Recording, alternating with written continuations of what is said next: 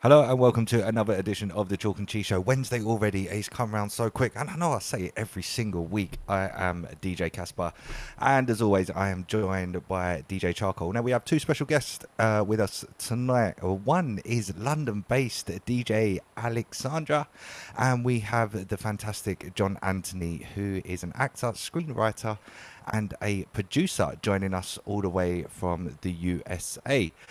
Now, for people that don't know who we are, I'd be very surprised if people don't know who we are by now, but we are the Chalk and Cheese Show, and we do this each and every Wednesday, bringing you the freshest guests from around the globe.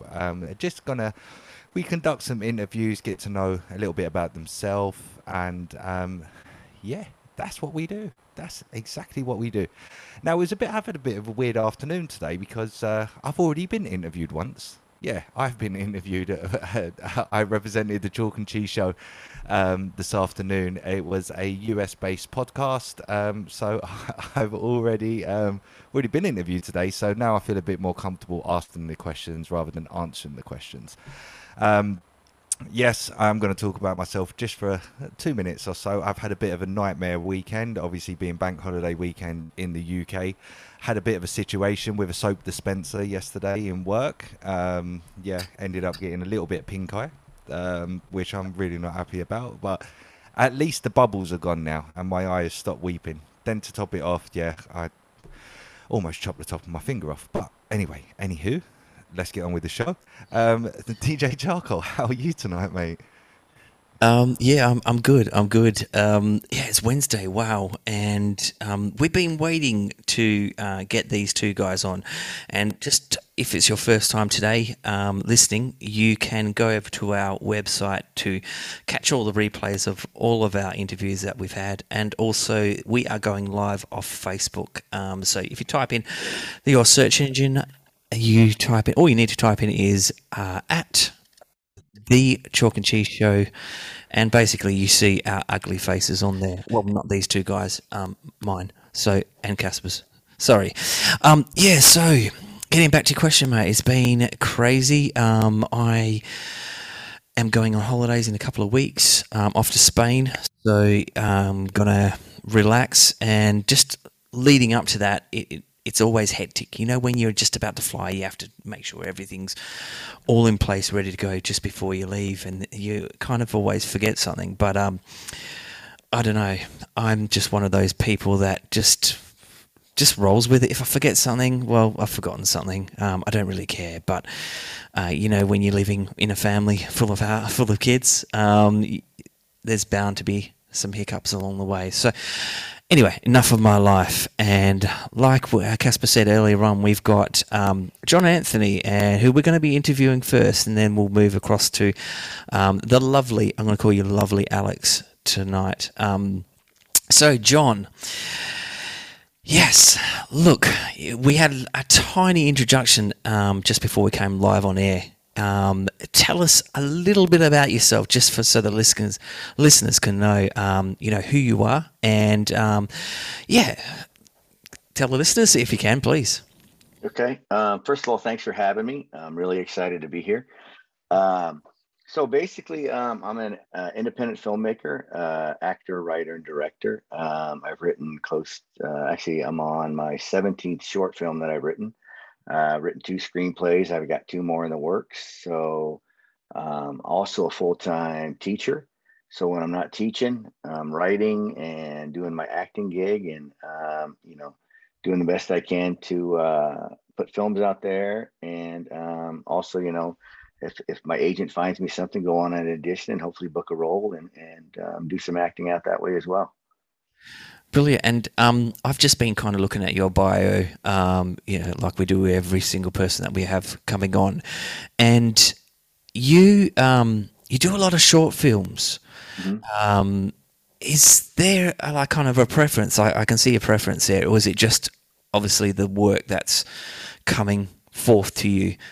You just tend to kind of gravitate towards the short films, and to be honest with you, for me, I would probably prefer a short film. I don't know, maybe I'm being naive. I find that get it done, get out. You know what I mean?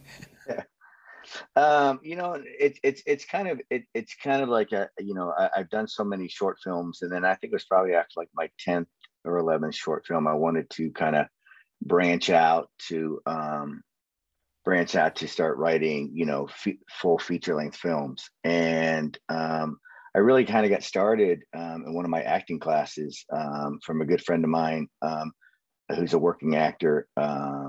His name is Glenn Morshower, and he hosts the Extra Mile Workshop, which I'd been a part of for many years, and learned so much from him. And he actually encouraged us as actors to go ahead and start writing stuff. You could write your own scenes. So like, let's say if you and I were paired up for a class, we could have maybe a scene from a movie, a TV show. But if you wanted to write something, he always gave you the option. If you want to write something, feel free to write something. So the very first thing I wrote in class, I had the opportunity to perform it with a extremely talented actress. And when we got done, he had asked, where it came from. And I said, well, I wrote it. And he's just like, wow, okay. And then after class, I had a friend of mine, and he was talking about, hey, we could turn this into a short film. So he took one of the very first things that I wrote, put it in a short film. And then all I really did was, write it and then acted in it, and he filmed it. And he kind of got me hooked on the bug of just, writing scenes and stuff like that. And then a lot of the scenes I started to write, I would come home and I'd sit and I think, can I make this into a short film? And, there were some that I was like, yes, I can. And then there were some like, no, maybe this wouldn't be very good. And so I just kind of started, probably like in 2018, I think was my first one. And, I just got this writing bug. And then I just, next thing I know, I got 2 or 3 short films done in a year and putting those out. And then I, would submit them to festivals and see how they would go and so forth. And then about, I guess it was like maybe 2019. I wanted to I always had an idea of writing a full length feature, and I had this story that I wanted to have. And, I sat down and I wrote it. And the first time I wrote it, it was like 100, I think it was like 136 pages, which is way too long for a script. So a good friend of mine, he's like, you've got to cut that down. And we cut it down to about 106 pages. And after several rewrites and some other stuff, then just started submitting it.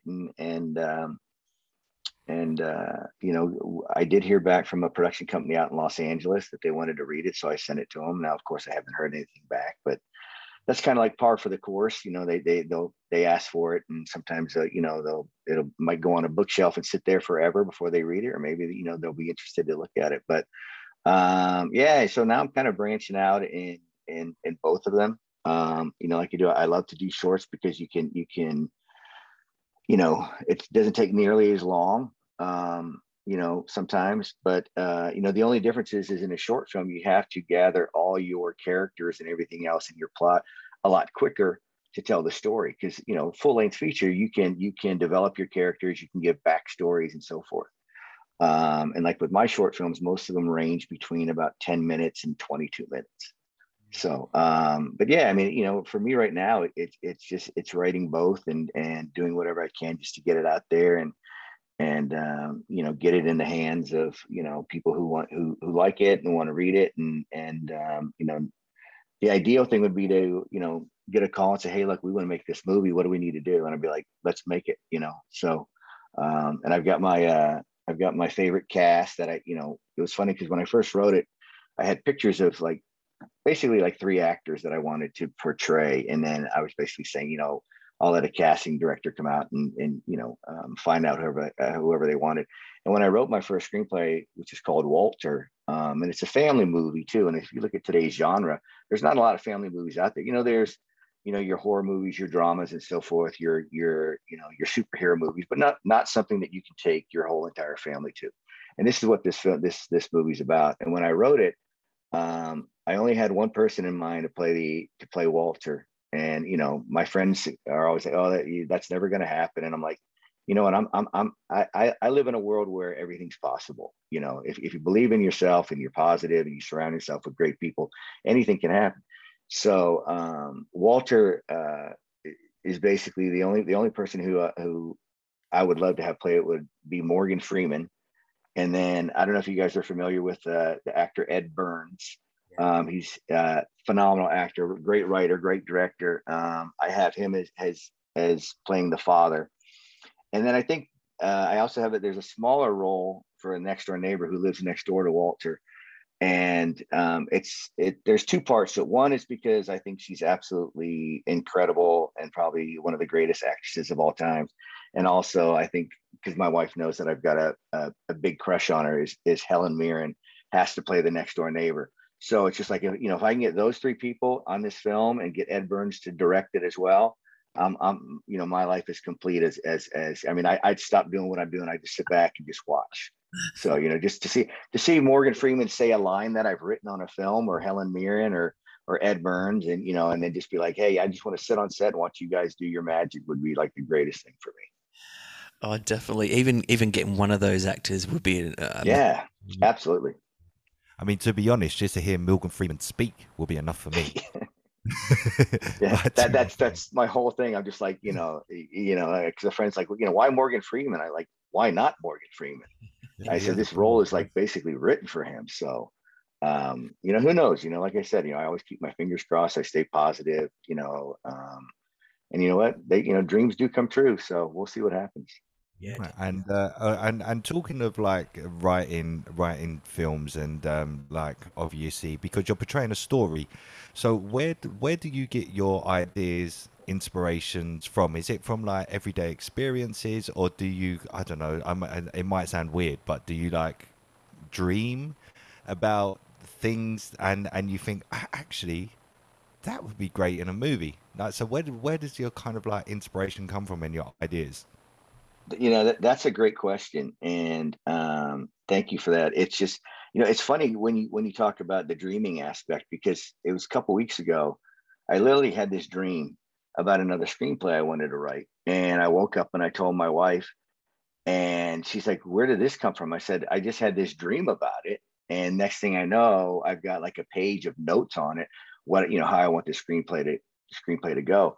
But sometimes it's something that comes to me in a dream. Sometimes it's just something that just you know pops up in my head, where it's just like, wait a minute, I want to do a story about this. A lot of times too, it's like if I write a scene for class, I look at it and go, can I put this character, or can I take this person and put them into a short film? Can I put them into a full length feature? Can I tell a story? And for me, the answer is yes. I mean, I did a short film called A Love Not Lost, that actually has done very, very well on the short film circuit. And the character in there that who's one of the main characters, I'm actually taking his character and putting it, basically the same character. I'm changing up his name, but putting him into a full length feature that I'm already like 45 pages into.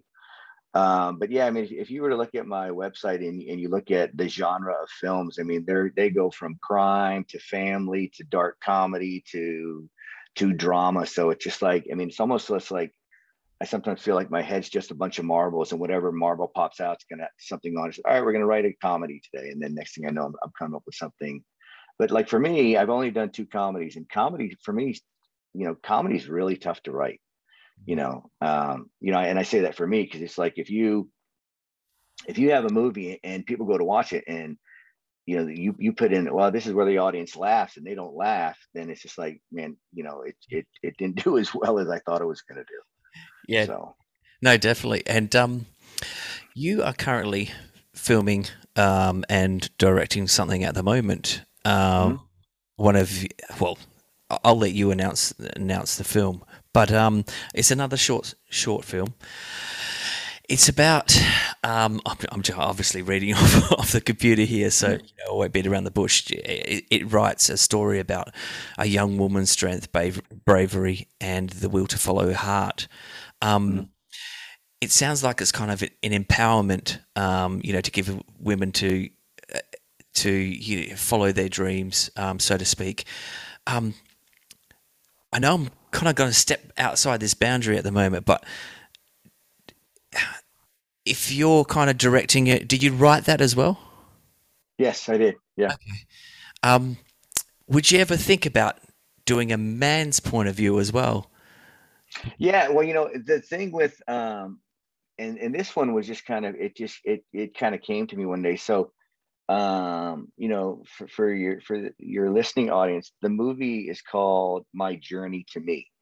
And basically what the story is, it's about a girl in her mid 20s, late 20s, who finally decides to come out. And and she has to deal with, of course, telling her family, but also the person who she's always wanted to be with. There's an instance where she's always wanted to come out, but she's wanted to come out almost like not on her terms, but kind of like in a more romantic type way. And what happens to her is not the way she wants it to play out. And it's really, if anything, it's just a love story. Because I had a friend of mine. He's like, why are you writing about a story about a girl who comes out? And I'm like, well, one, why not? And I said, two, I said, it's a love story. And, to me, it doesn't matter if you're, if you're straight, if you're bi, if you're transgender or anything. It's, everybody deserves to feel what it's like to be in love. And, this is a story where, I just think it just, it tells the story of how this girl went through everything, and, how the struggle she had, and how things turn out for her. Yeah, and that was kind of Sorry, you answered sorry, that. Simon, because if I don't answer this question, I will forget. Um, do you find it hard though to obviously with short films, especially the film that you're describing now about a young woman coming out and it hasn't gone to plan?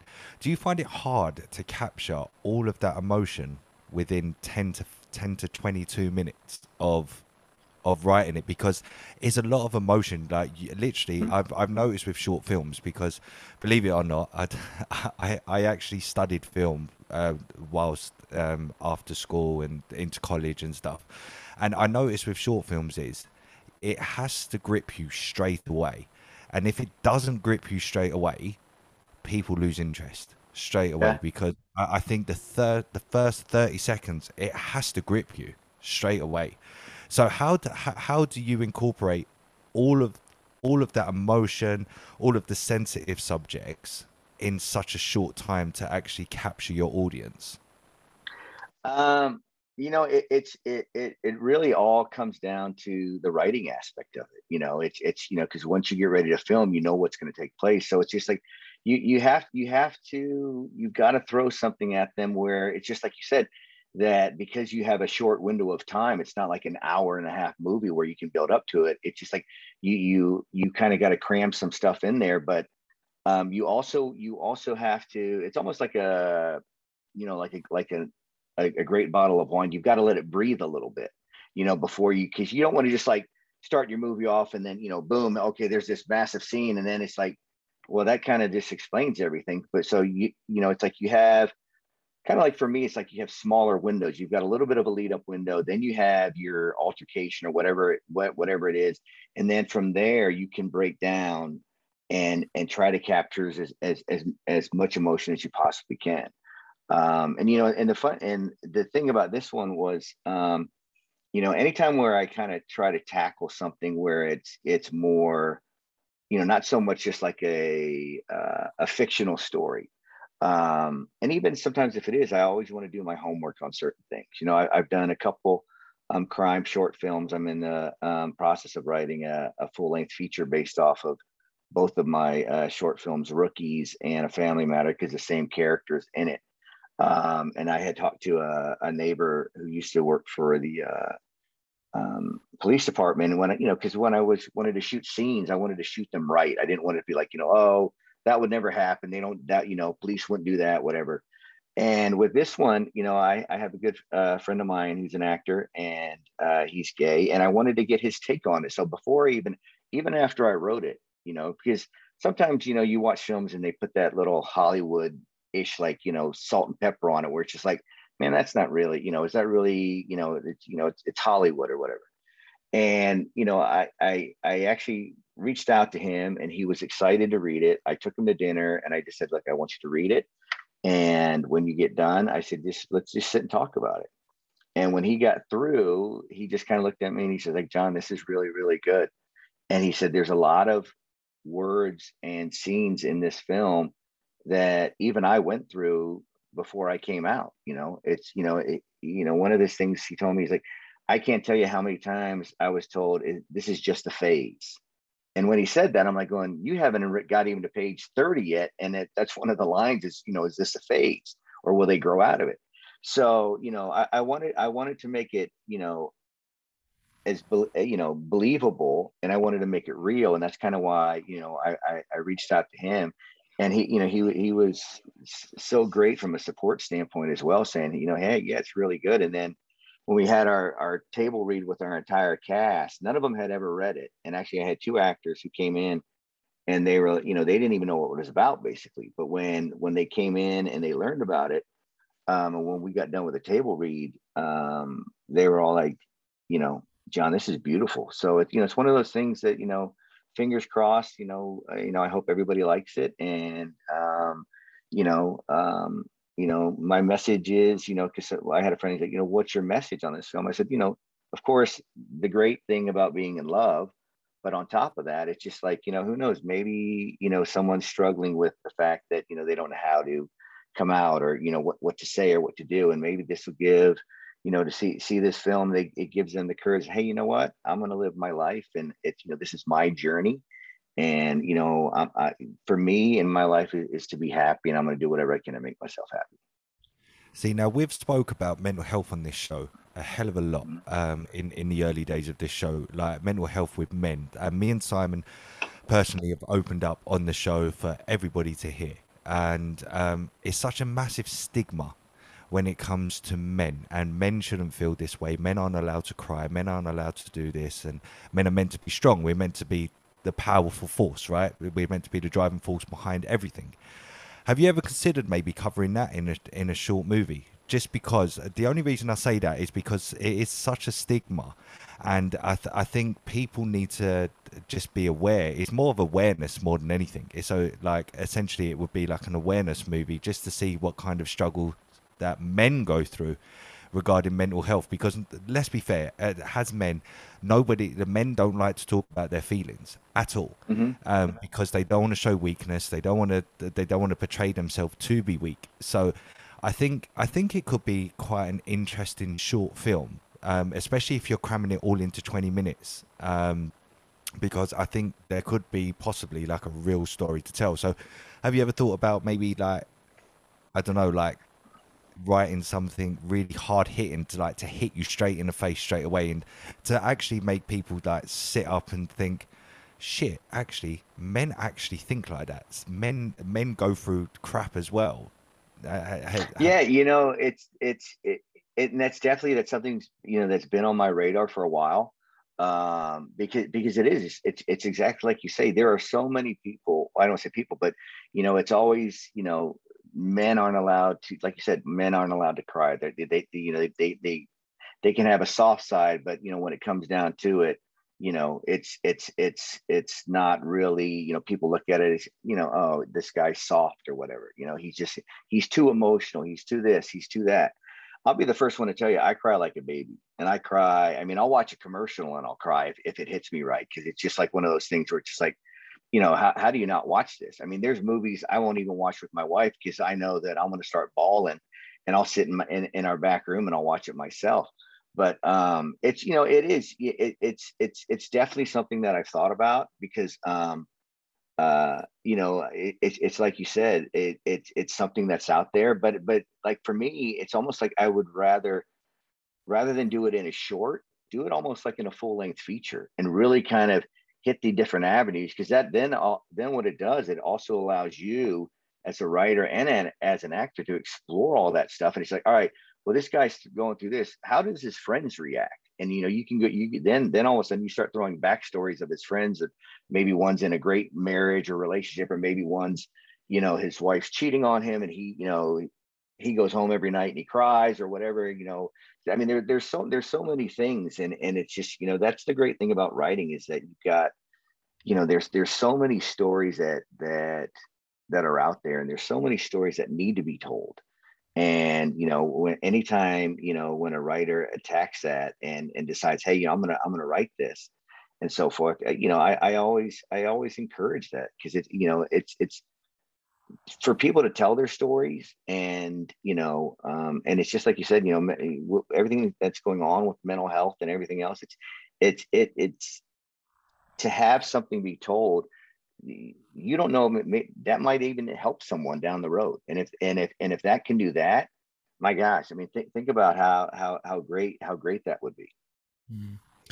You mentioned earlier on that you're a school teacher as well. I don't know how you find the time to do everything, but we- do you teach older kids or younger kids? My next question. Yeah, I teach kindergarten, 5-year-olds all the way up to eighth grade, which is like 13 and 14. And like right now, my eighth graders, since our kids get out in about 3 more weeks, and our eighth graders, they get out in like a week and a half. So they're kind of like the big fish in the big pond right now. And sometimes you gotta reel them back in a little bit, because it's just like, you know what, you haven't left school yet. But it's been a great run, because I've been at the same school for 26 and a half years now. And it's you've been there a long time when you've had kids in kindergarten whose kids are now there, and you're teaching them. So it's just like, yeah, I feel very, very old, yeah, a lot of times. So Just on the back of that as well, do you kind of get some inspiration out of kind of your teaching role? So the imagination of young kids that they have, do you kind of use that and bottle that up and, put it into a short story as well? Have you ever kind of used their imagination to help you? yeah, it's funny, because like, sometimes I mean, some of the things they say, it's just like, I'll sit there and like, I I need to use that in a movie. Can I use that in a movie? But I mean, I haven't written anything, based off of anything, from a school aspect or anything. But there's, it's always, there's always things down the road, or that stuff that you know that comes up. But I will tell you one thing, is like, one of my friends said, you goes, do you ever think you're going to retire? And I said, one of the great things about teaching kids is you can wake up and have a bad day. You're stuck in traffic, or you're late, or whatever. And it just takes one kid just to say something to you that makes you smile, where you realize, you know what? My day's not nearly as bad as what I thought it is. I mean, there's one day I came up, and, one of the kids said something, and it just made me laugh. And I'm like going, what was I so stressed out about?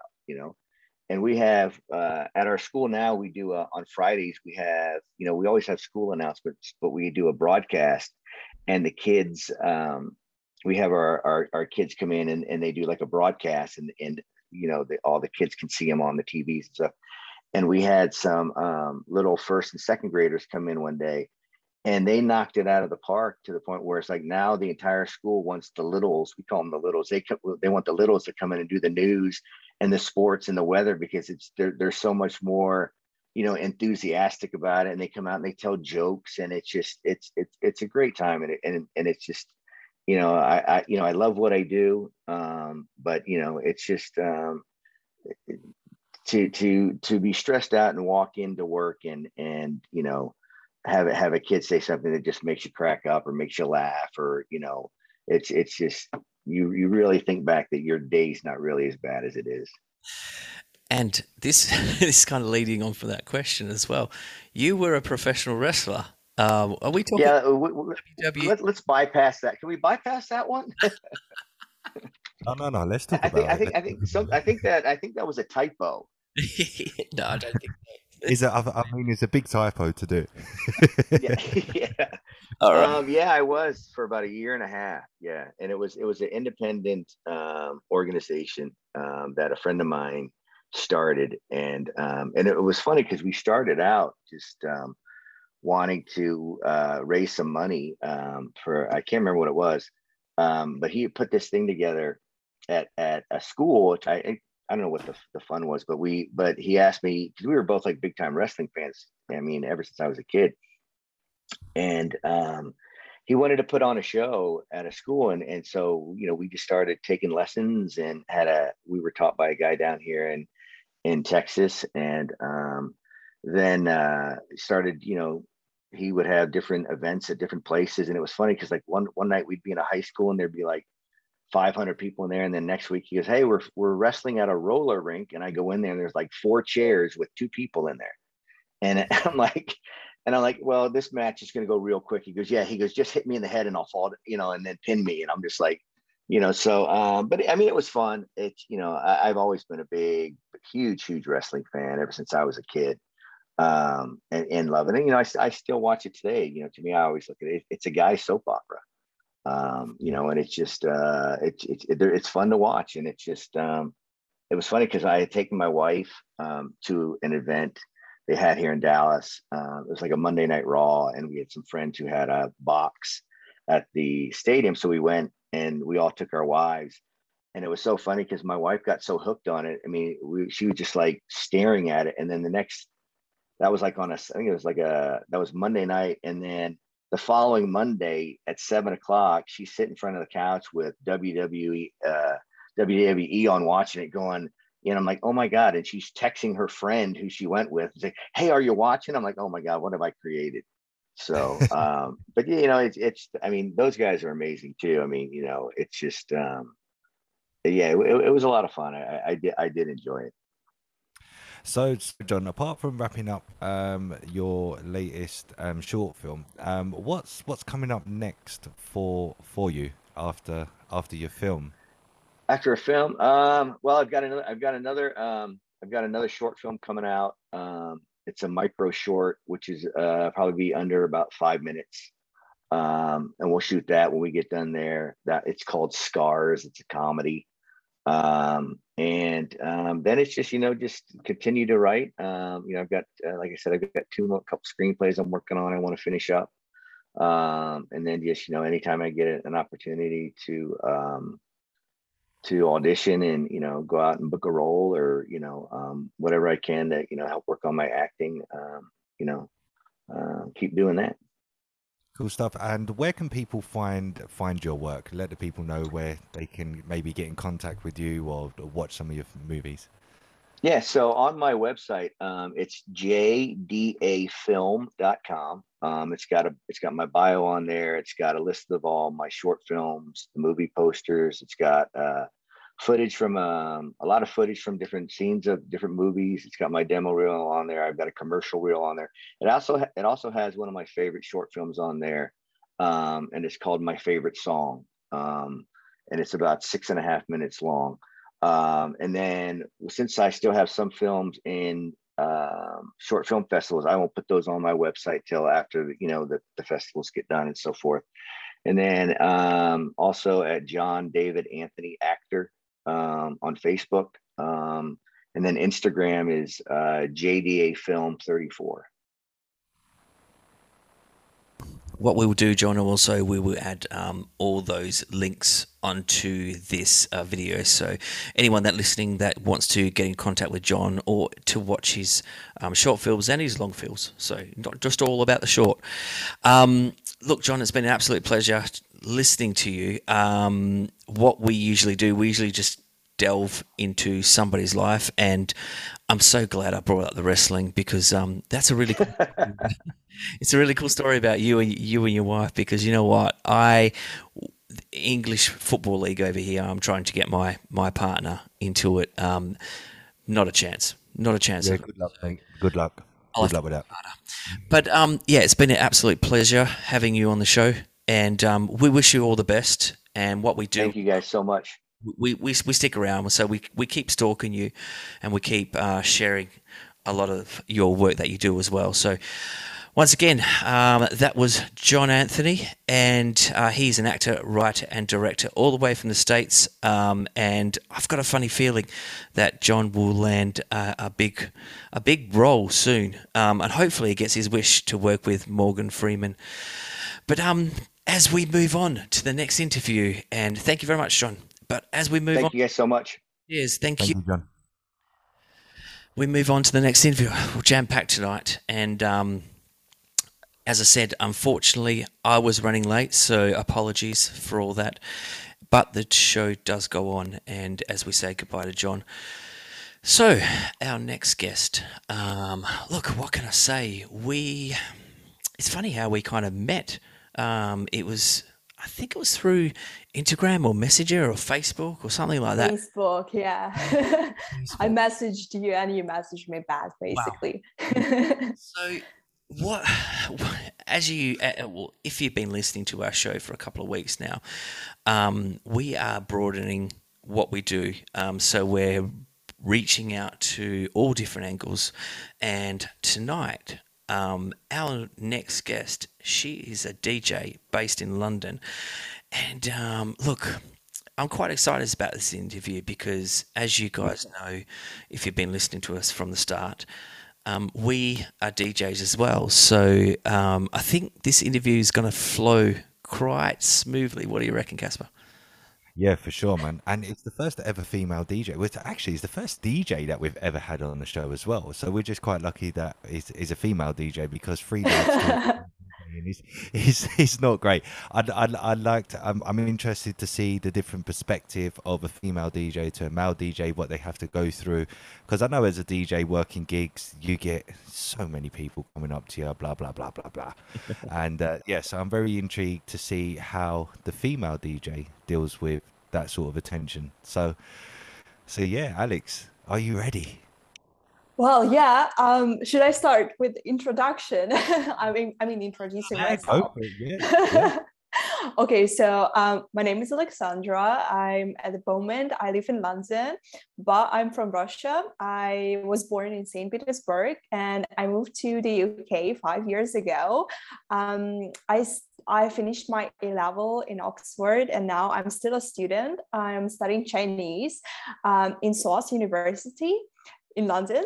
And I'm also doing DJing, but I started my first experience being a DJ was in 2019. I started doing this in St. Petersburg and I got my first teacher there, but it wasn't that good as it's here in UK.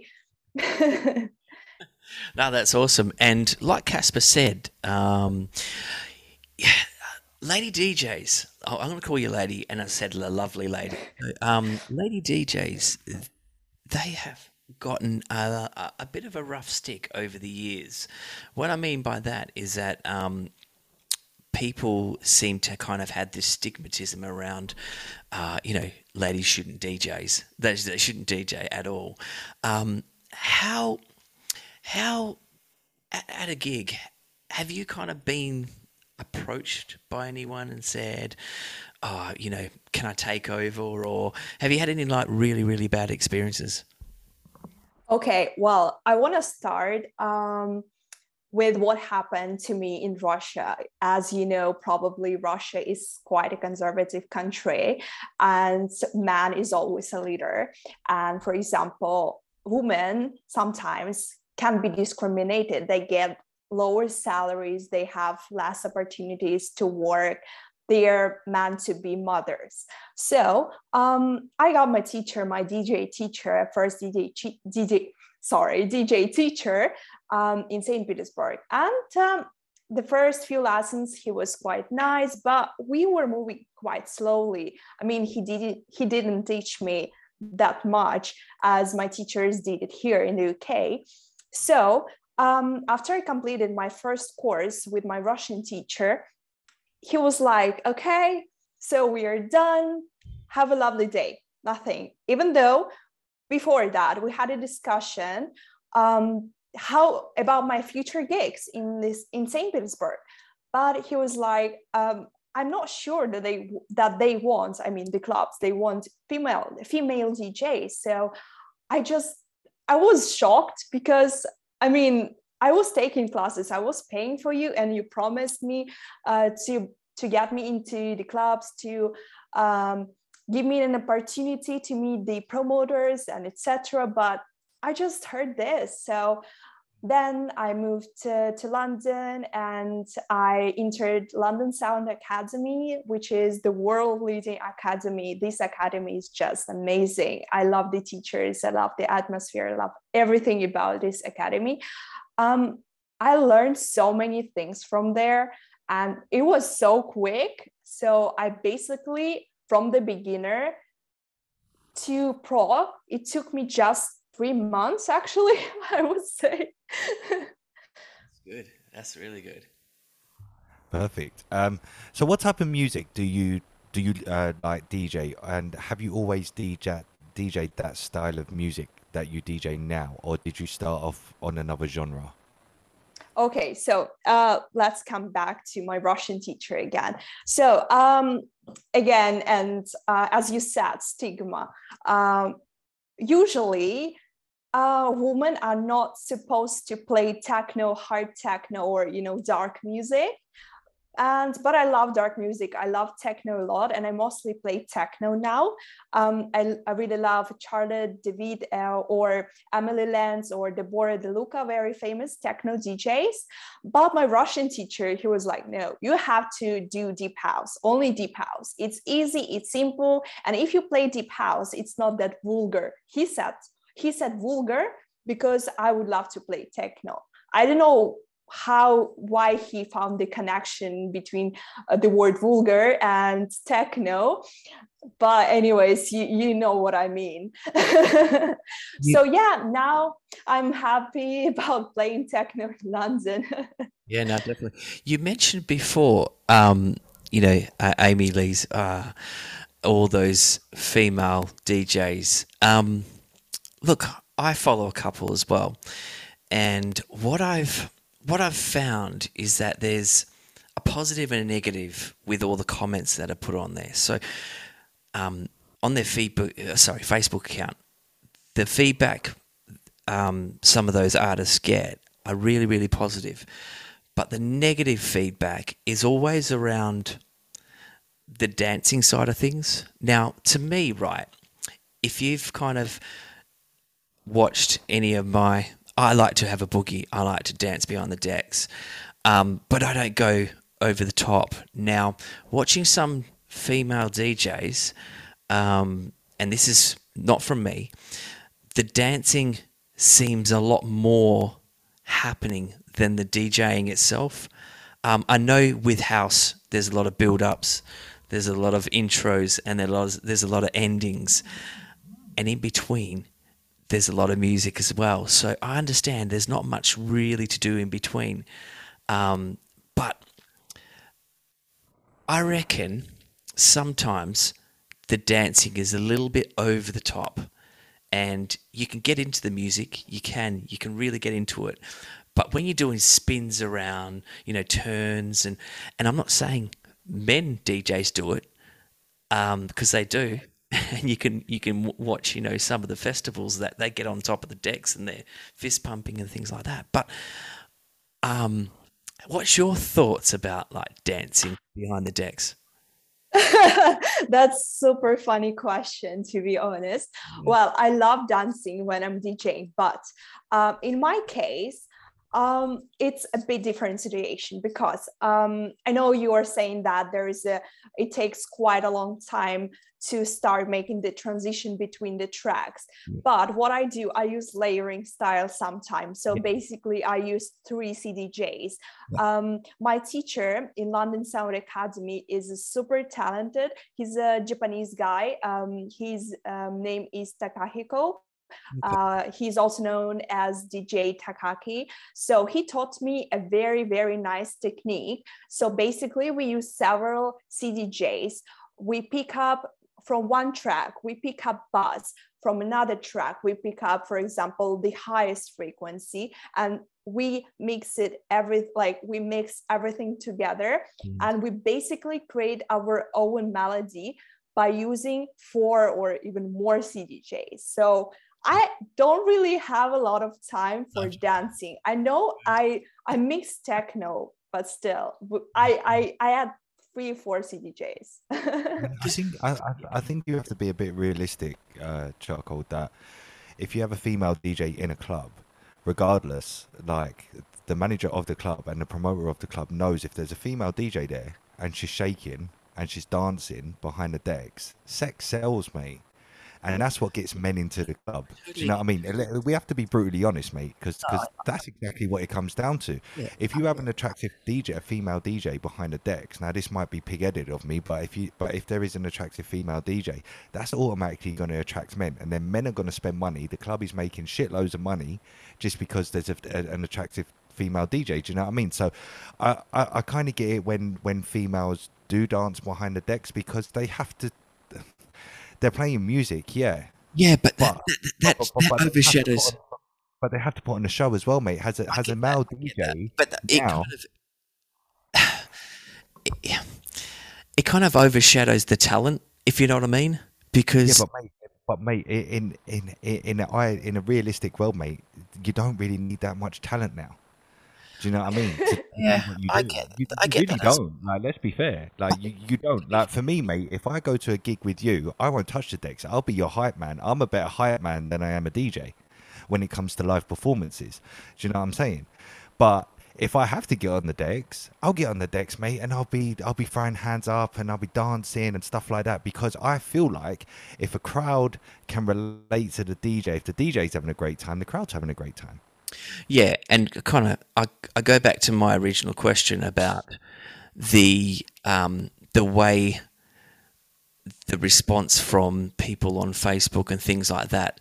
There are that negativity around. You know, I get what you're saying. People have got to dance, and if it's a lady dancing, then it's going to sell a lot better, so to speak.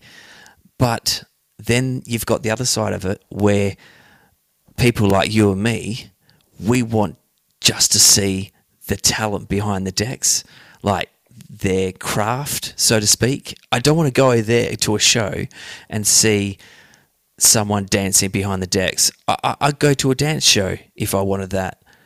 Now, if I want to see talent as well as dancing, then I would, I don't know. I'd look. I don't know, Alex, what's your view? What's your view on the whole situation? Yeah, what's your view?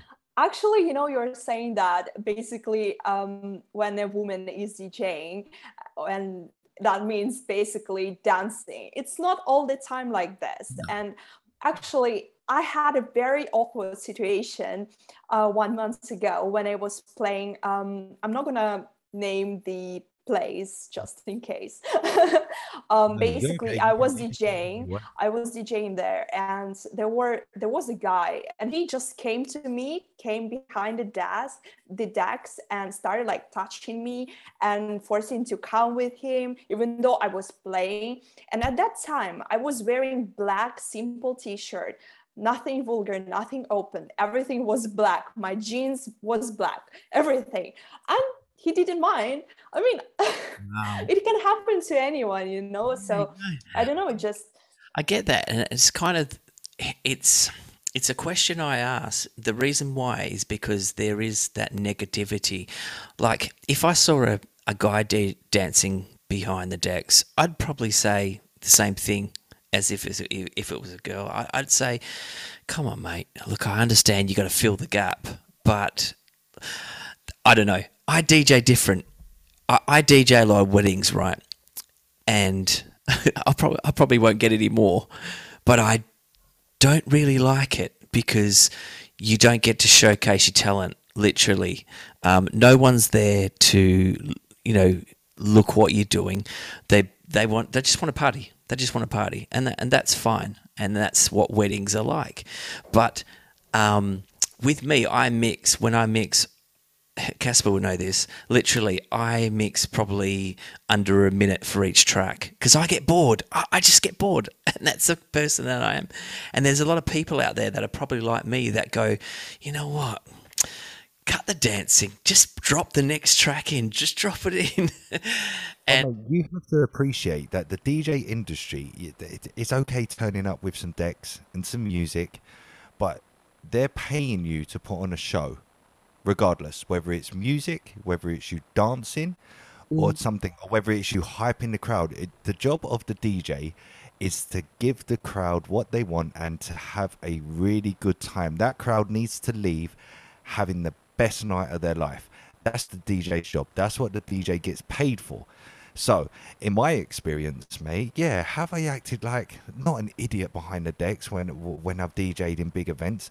No, I haven't. But mate, do I get on the mic a bit too much? Yes, I probably do because I'm trying to hype the crowd as well as play the music that they want to play. We're in the DJ industry. This is my perspective of the DJ industry. I'm an inactive DJ now, so I don't go out live gigging. I haven't done for many years.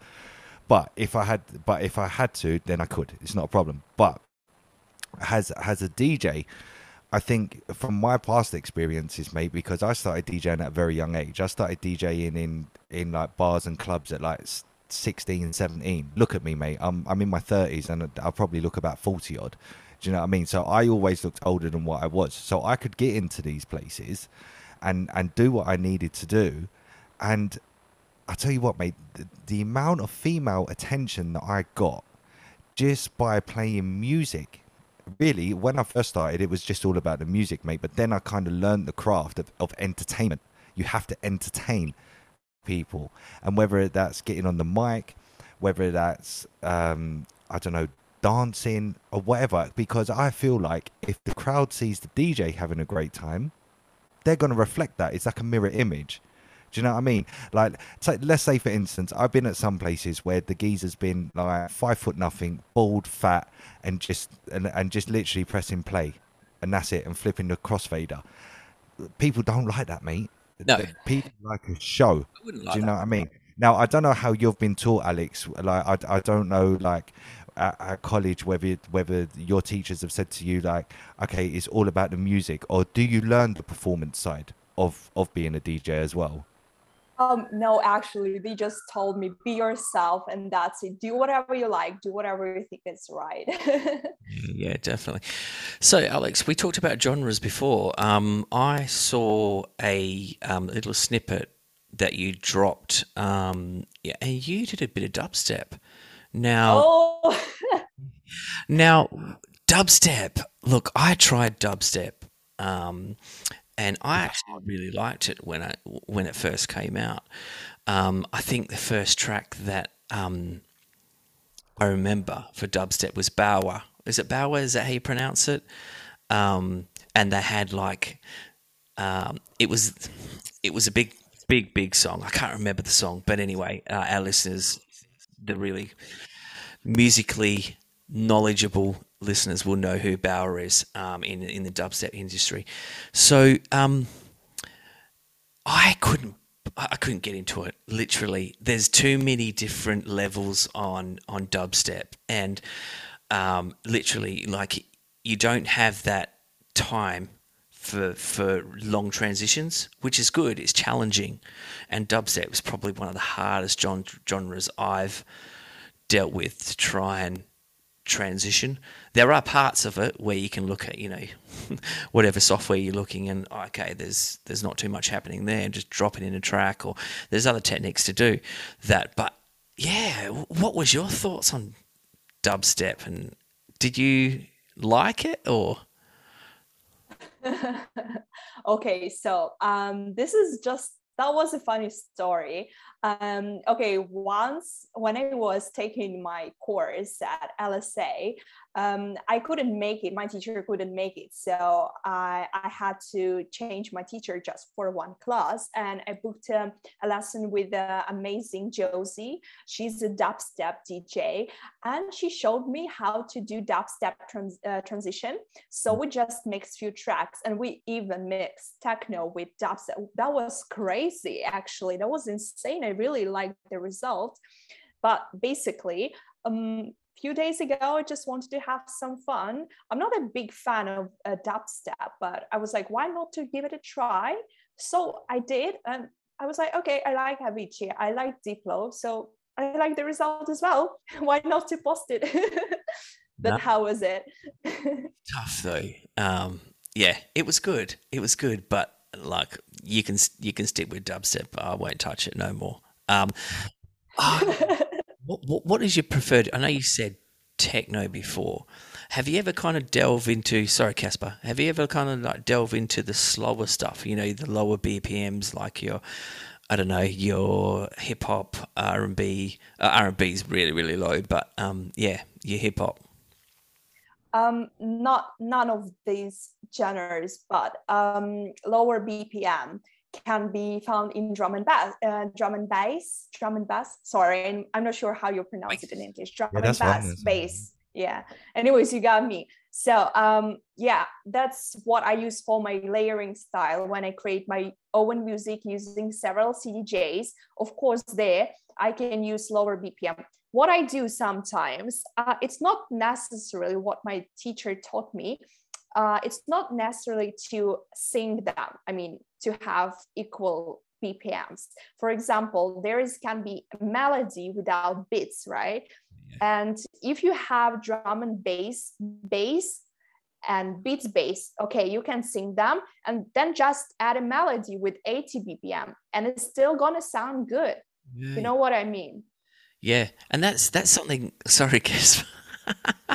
That's something that I've kind of not touched on. The kind of instrumental with just the vocals, like trying to blend those two tracks, and that's something that I don't know. I haven't put together yet. I know, Casper, you have done some instrumentals with just vocals and try to do that blend, but I don't know. I've just been watching a lot of TikTok videos and Instagram videos, and a lot of people are remixing all the old tracks and, you know, just getting the instrumental and dropping a vocal on top of it. So I might delve into it. Sorry, Casper. No, it's fine. I was going to just ask Aleks, obviously, because you are a techno DJ. What's your, obviously that's your preferred genre to DJ, but what do you listen to when you're at home and it's your downtime? And because I can't imagine it being like 8 o'clock in the evening and you're listening to that techno. You must. I do. You do. No, because I mean, some of us will listen to like Motown or some R&B. I like some softer music, but you're just kind of like, right, it's 7, 8 o'clock in the morning or 8 o'clock in the evening. Right, let's put on some techno. Is that all you're into? Is literally techno? Well, okay, so basically from this question comes another question. I force myself sometimes to listen commercial music. Why? Is that because the market wants it? If you want to get gigs, you need to play what people need, and people want commercial music. But I honestly don't like songs like, you know, Despacito, or I don't know what is the famous thing. I don't know, Katy Perry. I don't know. Sure. I just don't like it. And you know, for playing something, to make the successful transitions, you need to know the track. So you have to listen them over and over again.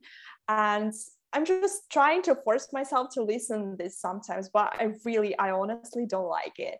I got a friend on Instagram as well. And he was like, I have a job for you. You can become a resident at the shortage bar, but you need to play commercial. So he gave me his playlist, and it was full of Despacito style songs. So that's what I'm trying to listen now. Yeah, I mean, for me, reggaeton is very, very easy to mix because it's a constant beat and it's the same beat over and over and over again. It doesn't matter what track it is; it's just literally the same beat. But I get it, because like when I was on the radio, I used to say, like, commercial music. People want to listen to commercial music on the radio. That's why we turn on the radio, because we like to listen to songs that we can sing to, that we can relate with, and everything like that. So I kind of get it, like. But on the other hand of mixing commercial music, now everything in the top 40 is dance music. So you're looking at 124 to 128 to 130. So it's very easy to transition like these tracks, especially dance music. Oh my God, it's so easy. Like you can literally mix it with your eyes closed. You don't even have to look at the CD. You just have to listen to it and go, yeah, okay, I can drop it there. But do you find it difficult, like, to kind of get gigs just because you're not into that kind of commercial side of music? Because because if you was into the commercial side, I imagine a lot more doors would open up and you'd be able to get a lot more gigs, whether they pay it as well as obviously doing the techno side of things. I don't know, but like, have you ever thought about maybe just doing it just for extra and extra money. I know what I mean. I agree with you. I have to do this for the beginning of my DJ journey. Well, about the gigs, to be honest, it was quite easy.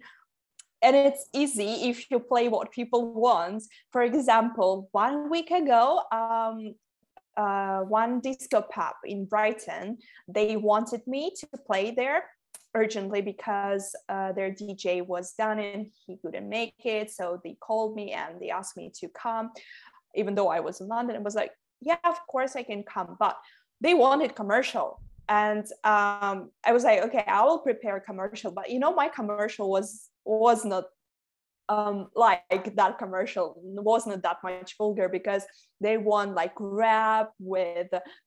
mixed rap with pop and etc. I suggested them just melodic deep house. It was like my maximum, because I just cannot play what I don't like. And I sent them my mixtape, which I recorded within 30 minutes that they gave me. I said, I can do this. I can record a set for you on my controller and send you, and then you can check and we can like figure the things out. And they said, no, we need commercial. And again, another club, they refused me because they just don't like my music. So now I'm really working on building up my playlist full of commercial songs.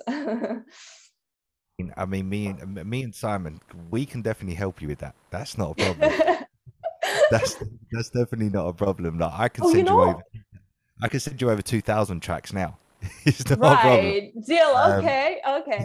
Of like the latest commercial music, like for me, but I get it, because like especially like in Brighton, it's a seaside resort, and even some clubs in London, they prefer commercial music because they know people can relate to it. Now obviously you on the techno side, there's going to be specific clubs for specific music, so obviously you target the techno side of things, but obviously, like we just touched on, it kind of limits where you can go, and the amount of money that you could potentially make, just because you're kind of not acceptable for the club because you don't play commercial music. But maybe it is a good idea to just practice, literally practice. Yeah. Just practice with commercial dance music, because that's enough for most clubs nowadays. And you just have to chuck in some Ed Sheeran and some hip hop rap music. That's rubbish anyway nowadays. And you're set, like literally you're set, especially if you're only doing like a 2-hour set. What's a 2-hour set? We're looking at 30 songs in 2 hours. It's kind of nothing really. You just have to pick the right songs. No, I would say 30 songs is not it's not enough for 2 hours, especially for modern commercial music like Ed Sheeran, because you need to make transition in the right point. Otherwise you just screw up the whole set if your transition won't be smooth. So you need to, like, usually it's like in the middle of the track, or not in the ends, you know what I mean? For me, that's it's my DJ style. 16. That's my DJ style. It's about 16 beats in for me. That's my transition, because I get bored too easy.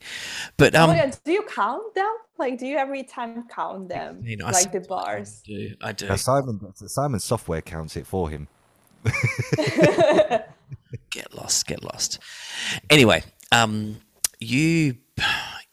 you kind of let something slip to us outside of this interview that you are heading over to France to DJ soon. So is this your kind of first gig? I wouldn't. Well, yeah, abroad, so overseas. Well, no, because I had gigs in Russia. In London. Yeah, since I'm in London, yeah. But basically, of course, yeah, I'm still going to that one in Paris. But I got some bad news for myself. My visa, because I'm Russian, I need visa for traveling around Europe. So I got my visa today, and it's only for 1 month. And I had a lot of plans, and I've been planning to, I mean, I had a promoter and we were talking about me going to Switzerland this summer and Amsterdam, but I need Schengen visa and I need to reapply again, but there are no available slots anymore till July, till the end of July. So my plans are kind of screwed up. Talking of Switzerland, we're actually, me and Simon are actually going to Switzerland in 4 weeks' time. Really? Oh my God, Yeah. which city?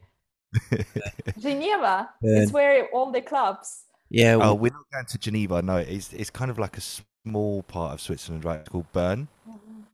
Oh, Bern, I know that. Yeah. I've been there Yeah. a long time ago. Yeah, that's where we're going. I have no idea what to expect or what it's like. I You will don't love even it. know. I don't even know where we're flying into, Simon. Oh, Basel. Is it Basel? Basil. Basil. Basel. Yeah, Basel. Hey, it was quite funny. This is a little candid conversation that we had off air last week. And I turned around to Casper and I said, what language do they speak in Switzerland? And he said, well, it's Swiss. And I went, I didn't know there was language called Swiss. Anyway, we spent like 5 minutes Googling it. And Casper just pissed himself laughing because he thought that was such a dumb question. And I went, well, not really, because the language over there is French, it's Italian, it's In German. German.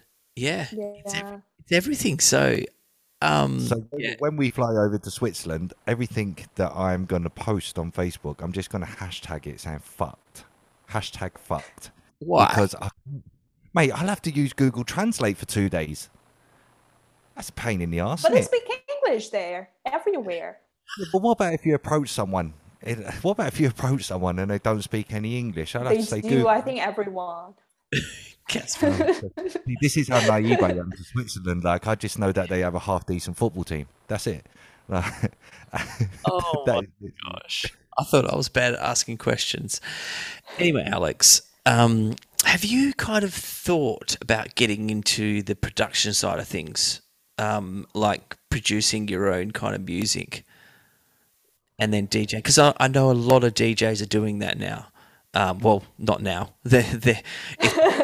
It's becoming very, very popular though. So have you ever thought of kind of producing your own, and especially techno as well? Well, I want to start with, I'm actually a pianist. I've been playing piano for 8 years, so I definitely will make something by myself. But now, I don't know if you can call it music production. What I've mentioned earlier is just like layering style. It's also some kind of creative, I would call it actually music production still, even if you don't call it like this, because you can just add whatever you want there and you can make your own melody, and then after you record your track you can go to FL Studio. Is like the most basic production software, music production software.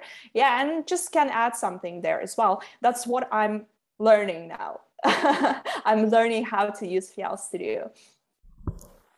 I've got another question. Sorry, Casper. Yeah. I'll leave now. It's fine. We get a lot of unsigned artists on this show, and when I mean unsigned artists, kind of musically gifted artists, and they find it hard for their music to get heard on a broader spectrum. So, have you kind of been approached by any kind of unsigned artists or music artists to play their music in your sets? Yeah, it's actually another DJ, but he's a beat maker as well.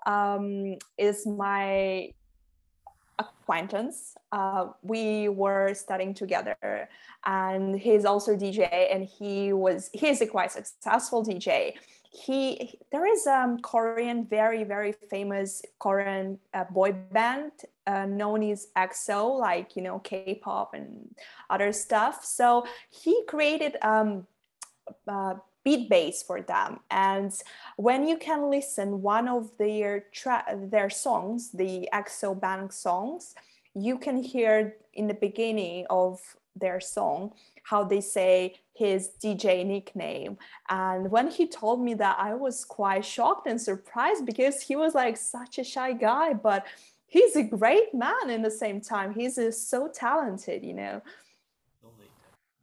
Yeah, I mean, you got to watch out for the quiet ones. The quiet ones are the sneakiest ones, right? If you're quiet, then all of a sudden you put them in the right environment, and then they just come alive, don't they? They literally just. You've gone somewhere else with that. No, where do you think I was going with it? You thought I was going to say something rude, wouldn't you? You just thought I was going to say something rude. No, not rude at all. I'm just, I didn't think you'd finish off that sentence the way you did, but. How did you think I was going to finish it off? Well, I thought you were going to take the piss out of me or something like that.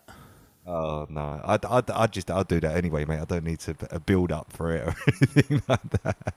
So Alex, so obviously, Alex, what's kind of like next for you? Like, what are your plans? Like, like, do you plan on continue gigging in London, or when the visa gets sorted out, would you like to travel around the world? What's the dream? Okay, should I start with telling my summer plans? Yeah, go for it. Yeah. Okay, so first of all, I'm going to continue making my music, and I hope I will get more gigs. And I'm actually trying to get gigs in Dubai now, because I have a promoter who is my friend in the same time. There was a funny story how I met this guy. That was 1 month ago. Basically, I went to Dubai with my mother and sister, and in my hotel there was like a Mexican restaurant, and that guy was managing there. He was like manager, and they had a DJ booth there, and I was like, hey, do you want to have a look at my portfolio? And he was like, yeah, of course. And we had a nice conversation, we had a nice chat with him, and he was like, do you want to actually come and play? Whenever you are like in Dubai, just give me a call and we just put you in there and you can play at our place as much as you like. I was like, yeah, of course. So I don't need a visa to come to Dubai, so probably that's what I'm gonna do. Nice, the summer in Dubai. I mean, I could think of worse things. It's gonna be too hot, plus 40, plus 50 sometimes. DJing in open space when it's plus 50 outside, I'm gonna die. No, I'm sure you'll be fine. Just don't do too much dancing, because you'll definitely. Oh yeah. You don't want to sweat. Yeah. I'll be texting you. Come on, stop the dancing.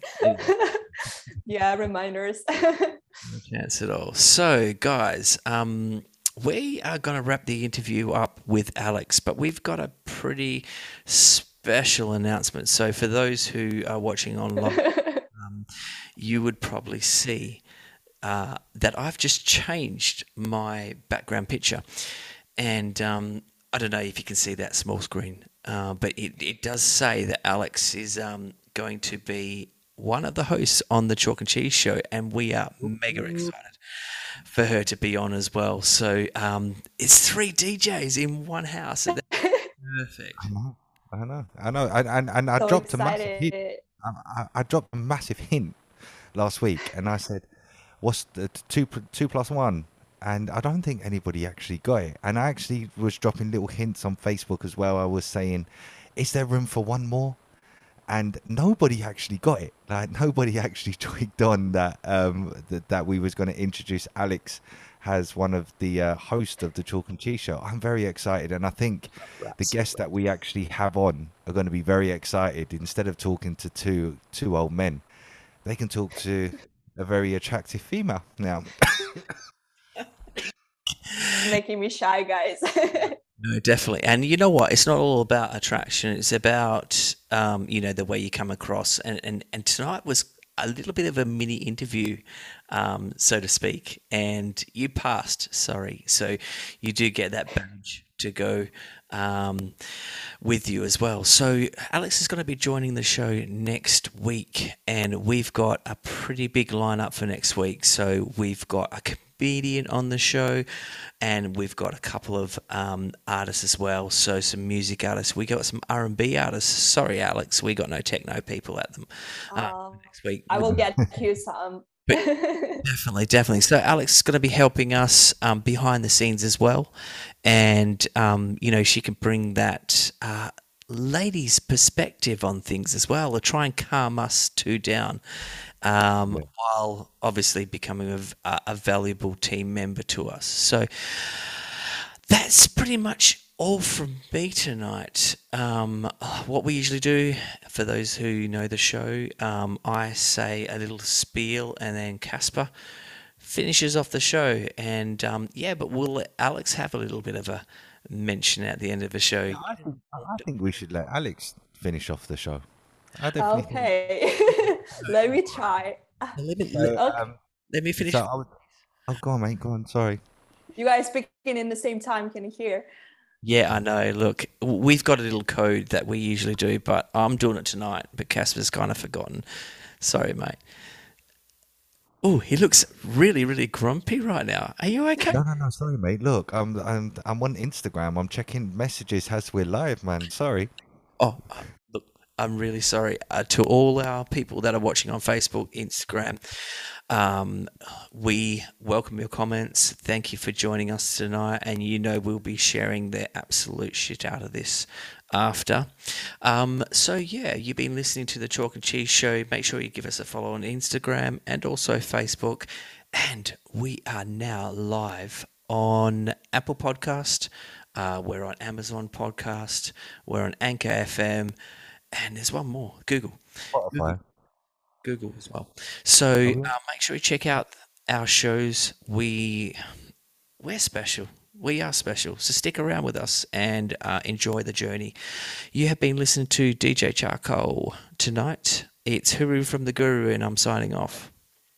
And just to add a massive thank you to our two wonderful guests. We had John Anthony all the way from the USA join us, actor, producer, and screenwriter. So be sure to check out his website and hit him up for any of the acting gigs that you have. And obviously a massive thank you to Aleks, the superstar techno DJ all the way from Russia, but currently residing in London.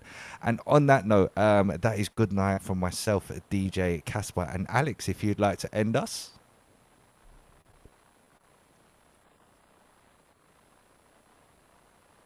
Am I supposed to say something? No.